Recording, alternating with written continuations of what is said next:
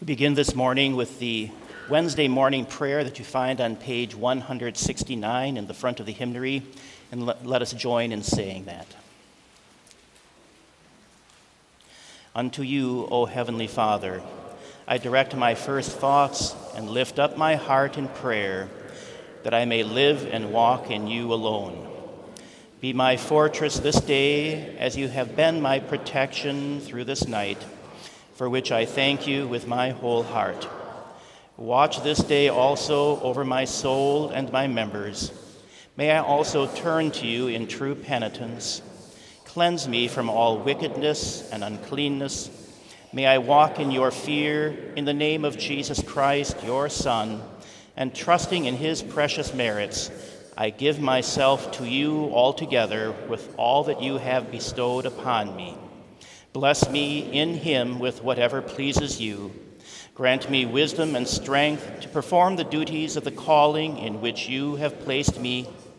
May your holy angels accompany me and mine in all our ways and help us to walk together in love in the narrow path which leads to your heaven. To this end, help us by your Holy Spirit, through Jesus Christ our Lord. Amen.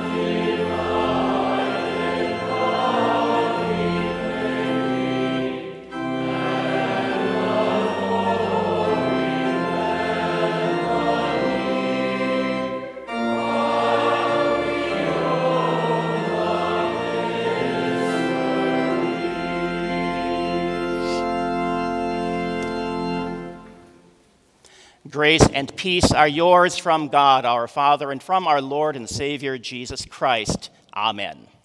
Our text this morning is from the book of Genesis, chapter 8. Then God spoke to Noah, saying, "Go out of the ark, you and your wife, and your sons' wives with you. Bring out with you every living thing of all the flesh that is with you, birds and cattle and every creeping thing that creeps on the earth. so that they may abound on the earth and be fruitful and multiply on the earth.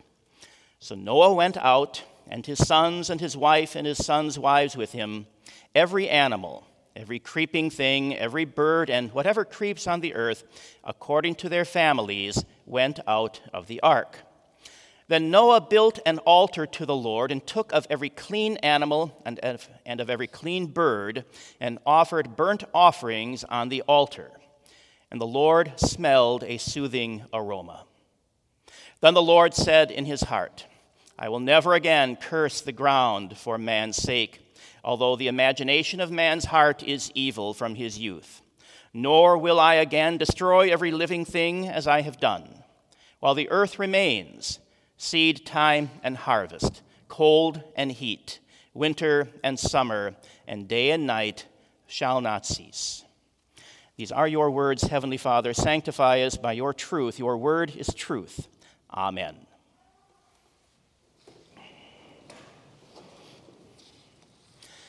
Dear fellow redeemed in Christ, Noah and his family are confronted with a world after the flood that is so different from what they had known a year earlier. If you have ever seen the effects of a flood, you know that the very landscape can be changed.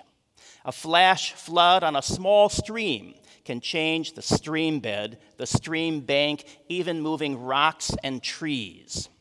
The flood of a much larger river like the Missouri a few years ago left its mark on dozens and dozens and dozens of miles of land. It was a devastating picture. Noah and his family are directed by God to go out from the safety of the ark into what is almost a brand new world, a world where the wrath of God had fallen on the idolatry of humanity. Evidence of destruction was all around. But already they had heard or been given a sign of hope. One of the doves sent out by Noah had come back with a fresh leaf from an olive tree. There was life after that terrible flood. Noah follows the directions of God for himself, his family, and the animals in the ark. They all go out.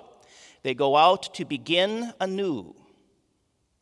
What possessions does Noah have as he leaves the ark? Does he have many animals, birds? Well, he has what God had brought into the ark a year earlier, 2 by 2 or perhaps 7 by 7, and any new offspring, not a lot. But despite this apparent lack, a small number from which to repopulate the whole world, what does Noah do?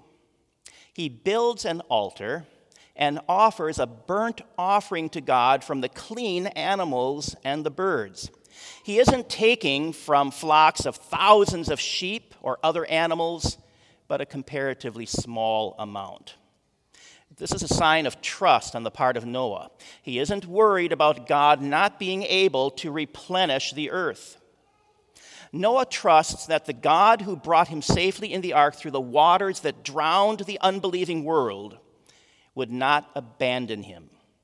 From an apparent lack, Noah would give a rich sacrifice, believing in the God who supplies all that we need for this body and life. He was content to put his trust in God and his promises.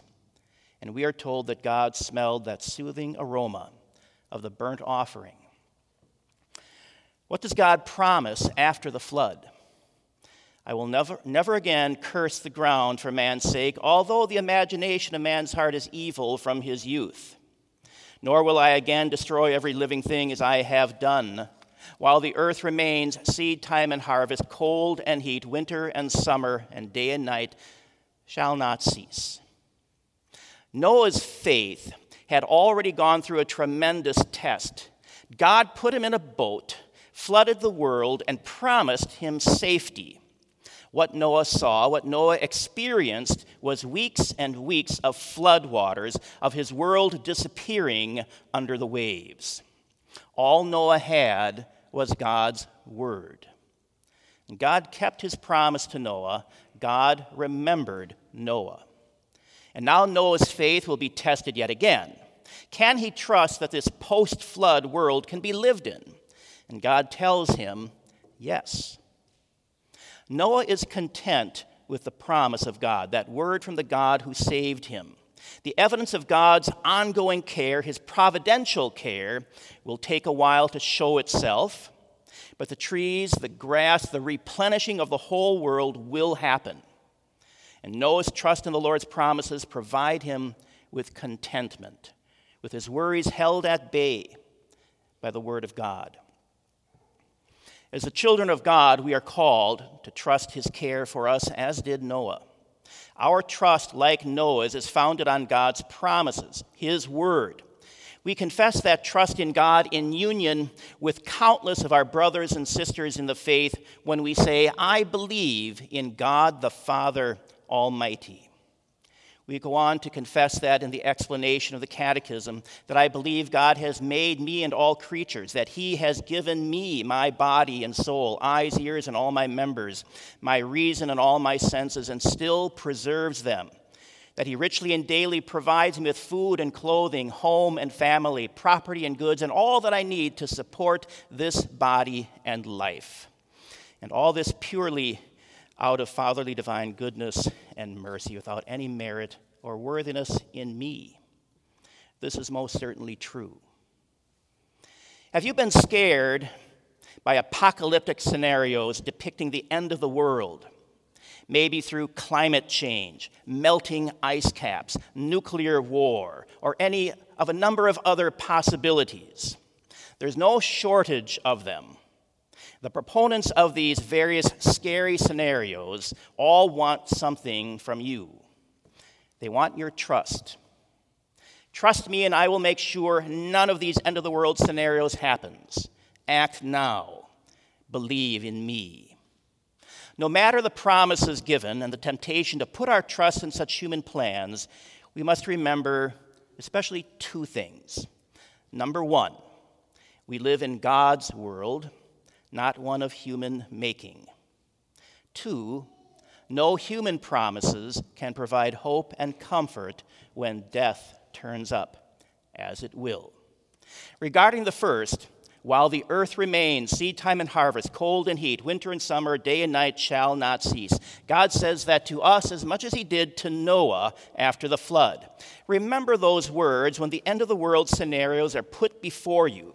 Consider the strength and knowledge of those who are proposing such scenarios and compare them to the strength and knowledge of God, to whom we ascribe the attributes of omnipotence and omniscience. And while there are certainly humans who desire that we see them as all-knowing and all-powerful, we can safely ignore those claims. Our help is in the name of the Lord, who made heaven and earth. Regarding the second, the power of death, we confess what Jesus proclaims. He is resurrection and life. To believe in him is to have eternal life. Noah saw God's judgment on the unbelieving world of his day, but he also saw God's mercy on himself and his family, bringing them through that flood safely in the ark. In the waters of holy baptism, God's children are brought through death to life. As Paul put it, we are buried with Christ by baptism into death, that just as he was raised up from the dead by the glory of the Father, even so we also should walk in newness of life. In a wonderful prayer of Martin Luther titled The Flood Prayer, Luther prays of the contrasts we see between God's righteous judgment and his even greater mercy. It's a prayer that is often prayed at many baptisms, but also during the Easter Vigil, that Saturday evening before Easter. Luther prayed, Almighty God, in your righteous judgment, you once condemned the unbelieving world to death in the waters of the flood, but in your greater mercy you preserved believing Noah and his family upon the same waters. You prefigured the wonder of baptismal water. In the baptism of your own Son, The Lord Jesus, you made the Jordan and all water a holy washing away of sin. In the name of Jesus, your beloved Son, mercifully look upon your servants. Preserve us in the true faith, and by the power of the saving flood of holy baptism, continue to confound Satan and drown our sinful nature. Deliver us from the number of the unbelieving, and preserve us in the ark of your church. Noah's contentment came from trusting the promises of God, promises that did not fail, though the world had been in turmoil around him. Your contentment, your hope, is found in the God who did not spare his Son, but offered him for you. Believe that truth, that mercy, that love of God, because he means it for every one of you. In Jesus' name, amen. And glory be to the Father, and to the Son, and to the Holy Spirit, one God, now and forever. Amen.